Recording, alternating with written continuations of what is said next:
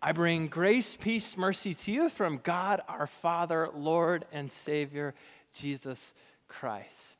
Amen. One of my favorite things in life right now for me. If you don't know me very well, my name is Stephen. First of all, I'm a single, unmarried dude, no kids, 30 years old. It's a good life, bachelor life. But here's the deal. I love being Uncle Stevie. Yeah. I have a brother who's 5 years older than me, and he's married, and they have 3 kids, and my 2 nieces and my nephew. I love being Uncle Stevie so much. And one of the things I love about being Uncle Stevie is they live 6 months. They live 3,000 miles away. I'm kidding.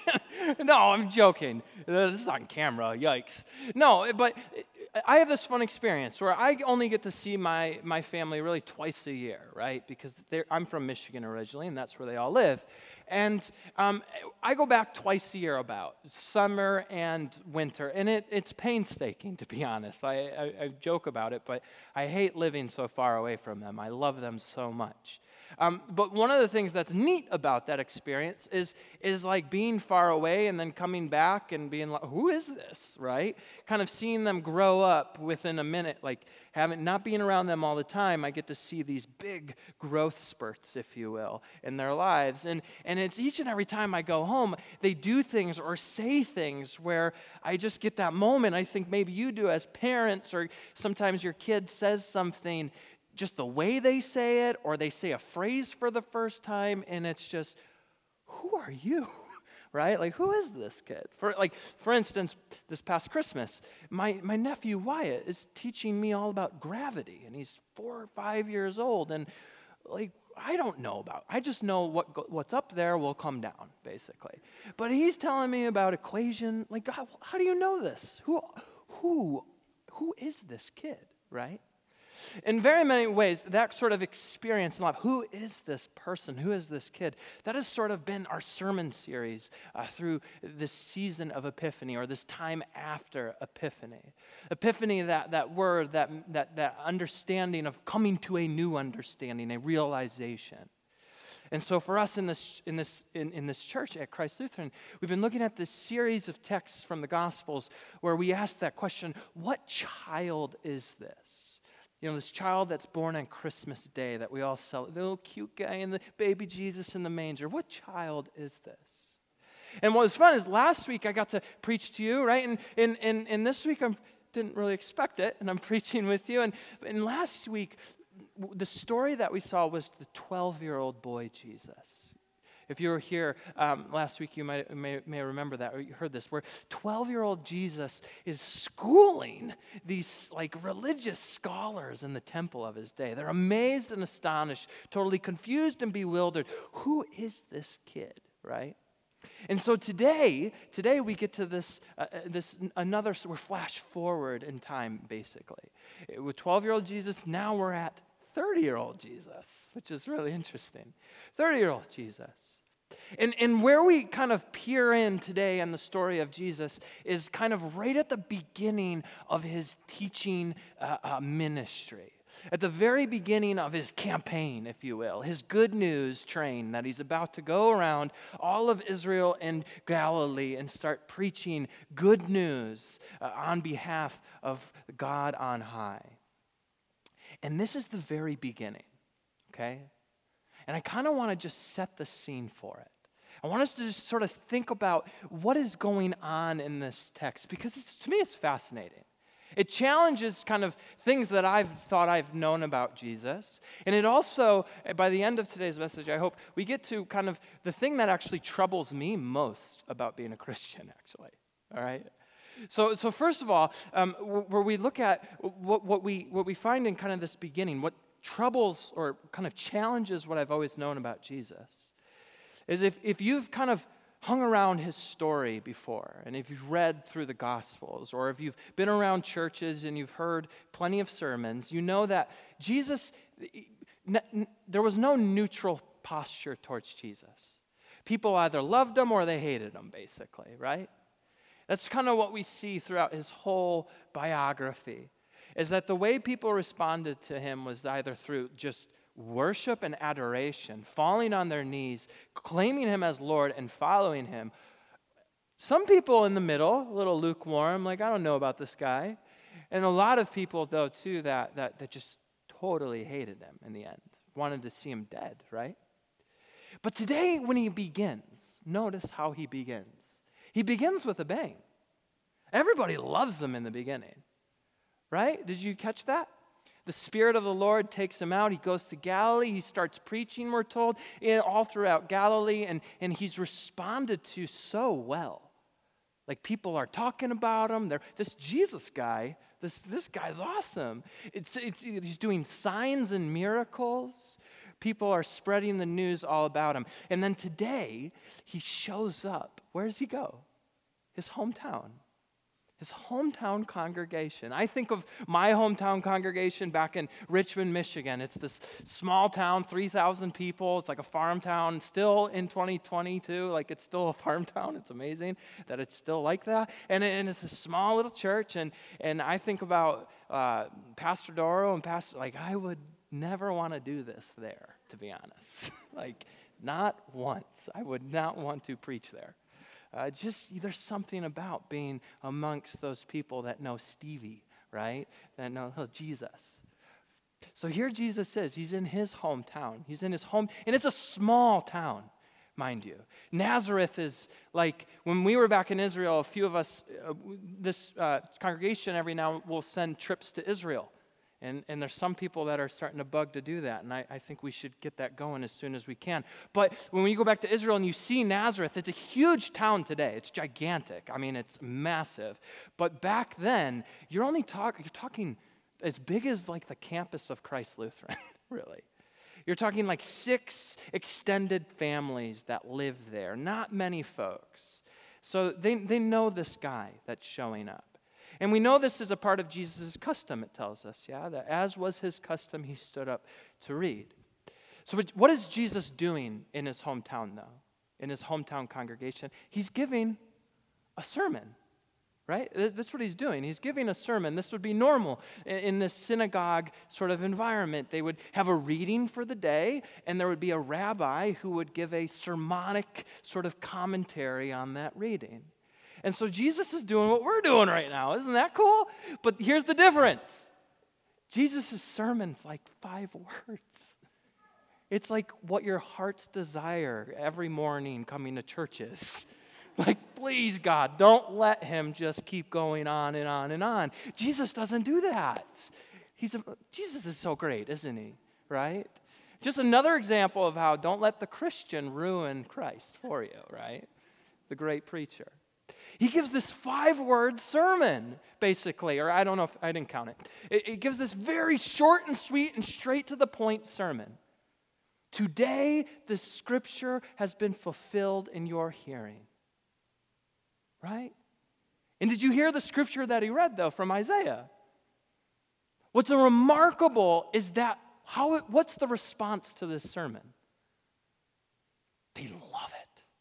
They think it's great. They think it's wonderful. They are right on board with Jesus right now. Which is weird because you know what happens at the end, right? So like the story, it starts off with Jesus beginning this whole teaching ministry. They like him in the beginning. In the middle, after a sermon, they love him. They're all about him.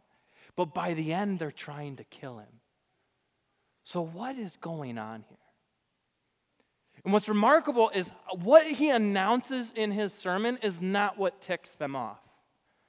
Because if you look at the text, the Isaiah text that Jesus is reading off of and commenting off of for that Sunday, it's the messianic job description. It's the job description of what these people were looking forward to. They were looking forward to the one that Yahweh would send one day. This is what they would tell their kids at night. That one day, Yahweh will send us one on his behalf that will conquer and rise up and bring us back to prominence, back to being recognized as God's holy people, being lifted and exalted on high, and as his image bearers. that there will be one that will do this. And Jesus announces to these people, it's happening. Are you ready? It's happening in me. This scripture has been fulfilled in your hearing. Jesus' announcement, his sermon is, I am the Messiah, which is sort of like, that's what every sermon kind of boils down to being, usually. Like it should be at least, that Jesus Christ is the Lord and Savior, right? But the people, right? The people, they love it. They're on board. It's as if they're like, let's go. When we start, Jesus. But what is it? This is, and this is where it gets to the thing that actually, I would say, it bothers me or challenges me the most in faith. And I think it challenges a lot of us in the faith of being a Christian. And it's exactly what we see, what ticks these people off in the end. Because what ticks them off is not that Jesus is claiming to be the Messiah. What ticks them off and makes them reject Jesus in the end is that what Jesus does is he points out to them that all along, the God, the creator God, the God who made the promise all the way back in the Garden of Eden to do that thing that you tell your kids, he's talking to them, right? That God has been loving all of the wrong people. That's what ticks them off. That God points out to his hometown congregation that the one that they're looking forward to is coming to people that don't necessarily look like them and don't necessarily fit into their categories of the people of God. He points to two examples from the time of Elijah and Elisha. Both are Gentile pagans. The widow in Zarephath, she is a poor widow Gentile. The lowest of her time in society. She is as poor can be. She's poor how we think of poor today, I guess you could say. We think of poverty in a very materialistic, economical way, right? If you're poor, it means you ain't got no money, kind of, right? But when we're talking about poverty, especially like in the Greek and during Jesus' time, poverty, it means so much more than just economic status. Because, to be honest, everybody was economically poor in Jesus' time. Like 99% of them were all dirt poor. So poverty meant it had to do with your social standing, it had to do with your religious standing, it had to do with how people view you, right? And so Jesus points out one from the prophet Elijah, one who is very much fits our categories of poor. But then he points out Naaman, who materialistically was not poor. He was a rich, wealthy man. He was a jerk, though, and he was a murderer. And what Christ is pointing out, that God, the true God, has come for that person. And come for the outcast and the weak and the low. And not just that, but the sinner. The person that you might think is the furthest away from the grace of God. That is the person that the Messiah has come to proclaim good news to. I don't know about you, but I struggle with that. Because if I'm honest in my life, there are people that I feel like have done things to me, or to my family, or to my friends, or to people I love, that don't deserve that. There are people that have done things to you that, in one sense, we might be honest, we might feel like they don't deserve God's forgiveness. And I am in this morning, I do not want to take away from any of the hurt or harm or anything that you've ever felt by what someone's done. Because God is a God of justice, so he does deem what is wrong, wrong. But I do think that as Christians, we are called by our Savior to love those that we find most deeply unlovable.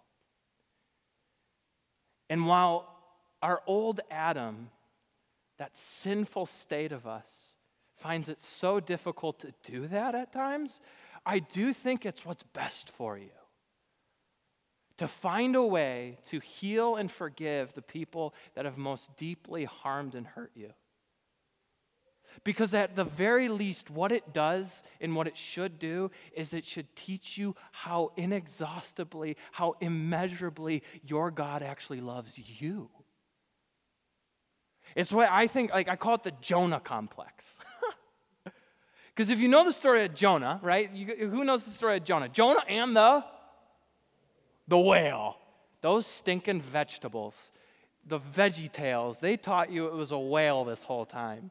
When it might be, but it not necessarily. It's a fish, and it's not a bad fish. You know, the whale, the fish is actually a measure of grace from Yahweh. It's saving Jonah. So the story of Jonah. Jonah's a prophet for Israel, okay? It's an awesome story. You can read it within like 10 minutes when you go home today. It's only 4 or 5 chapters. You go home, Jonah is a prophet, and he's called by Yahweh to go prophesy, to give a sermon to the city of Nineveh, which some commentators, they'll say it this way. That is like a Jewish rabbi called to go preach to Nazi Berlin in like 1935. Nineveh is just the complete opposite of who should be loved from Israel's point of view, okay? So Jonah's called to go preach a sermon, or else they're going to be destroyed if they don't turn and repent, Nineveh, right? So Jonah doesn't want to do it. Doesn't want to do it at all. So he goes the opposite way. And that's where there's this storm, and then he goes over the side of a ship, and then this whale comes and gobbles him up. A fish comes and gobbles him up, saves him from drowning. It's God's act of salvation towards Jonah. And then spits him back out on dry land, and Jonah has this sort of change of heart at first. So he goes to Nineveh, and he preaches a very short sermon. It's like 5 words. It's amazing, just like Jesus. And Nineveh actually listens. Darn it, is what Jonah says. Nineveh actually listens, and they repent, and God doesn't destroy them. And the story ends, though, with a sour, sappy Jonah on the outside of the city gates. And God sends this little worm to eat up this tree. Jonah doesn't want Nineveh to be loved by Yahweh. But see, here's the deal. What I think Jonah teaches us, and what I think Jesus teaches us in this act of loving the people and forgiving the people and loving our enemies, if you will, what he's teaching us is really how much he actually loves us. Because if you, for just a second, you take what that person or those people did to you, whatever it was, and however horrible it might have been, and if you take whatever drove them to that, whatever you think drove them to that, whatever character traits, whatever flaw in who they are as a human being, what is it why are they flawed the way they are? Is it their selfishness? Is it their pride? Is it their ego? Is it their greed? Is it their lust? Whatever they did, whatever drove them towards the action they did, whatever that character trait is, it lives just as much in you as it lives in them. Because I think if we're honest with ourselves, we ourselves are selfish and greedy and lustful and angry, and we hold grudges, and we're jealous of one another, and we do all of the same, and we beat people up, and we throw people out. We have our categories of who are the good people and who are the bad people.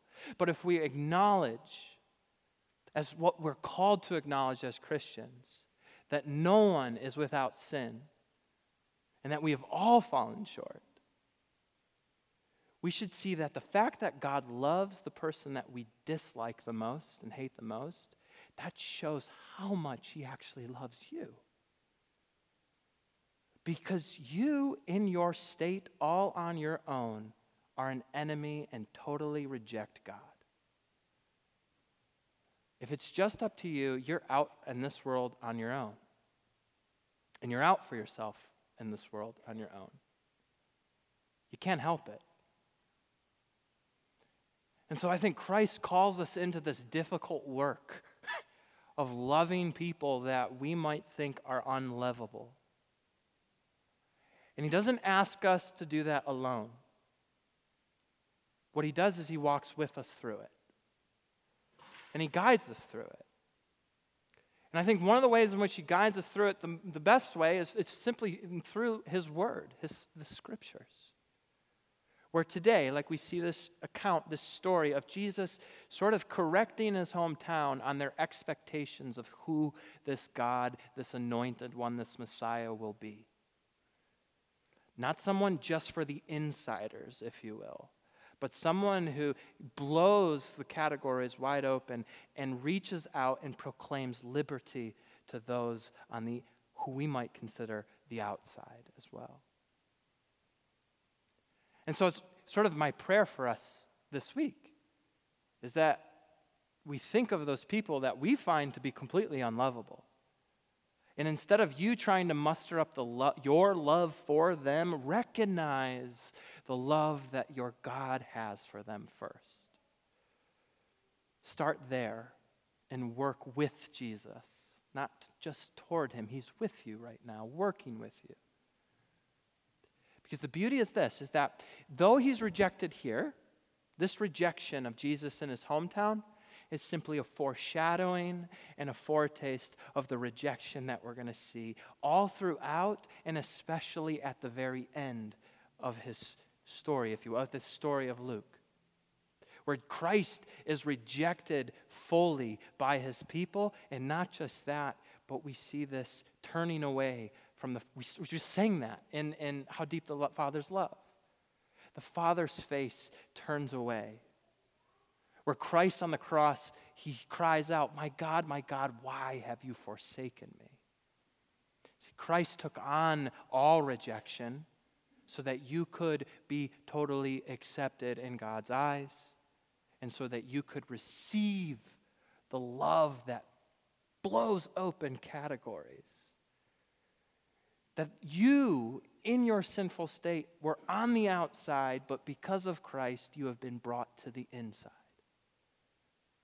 That's my prayer for you this week, that this love of God that surpasses boundaries and categories, that it wells you up, that it shapes you, that it forms you and it inspires you to live your life in pursuit of Christ's call. Let's pray. Lord God, Heavenly Father, we praise you and thank you for the work of your Son on the cross. Him taking away our guilt, our sin, and our shame, taking away all of that which separates us from you. Lord, your love for us, let that be our guiding light this week. Let it shape our hearts and our minds so that we desire your ways and your will in our lives. In the holy name of Jesus, amen.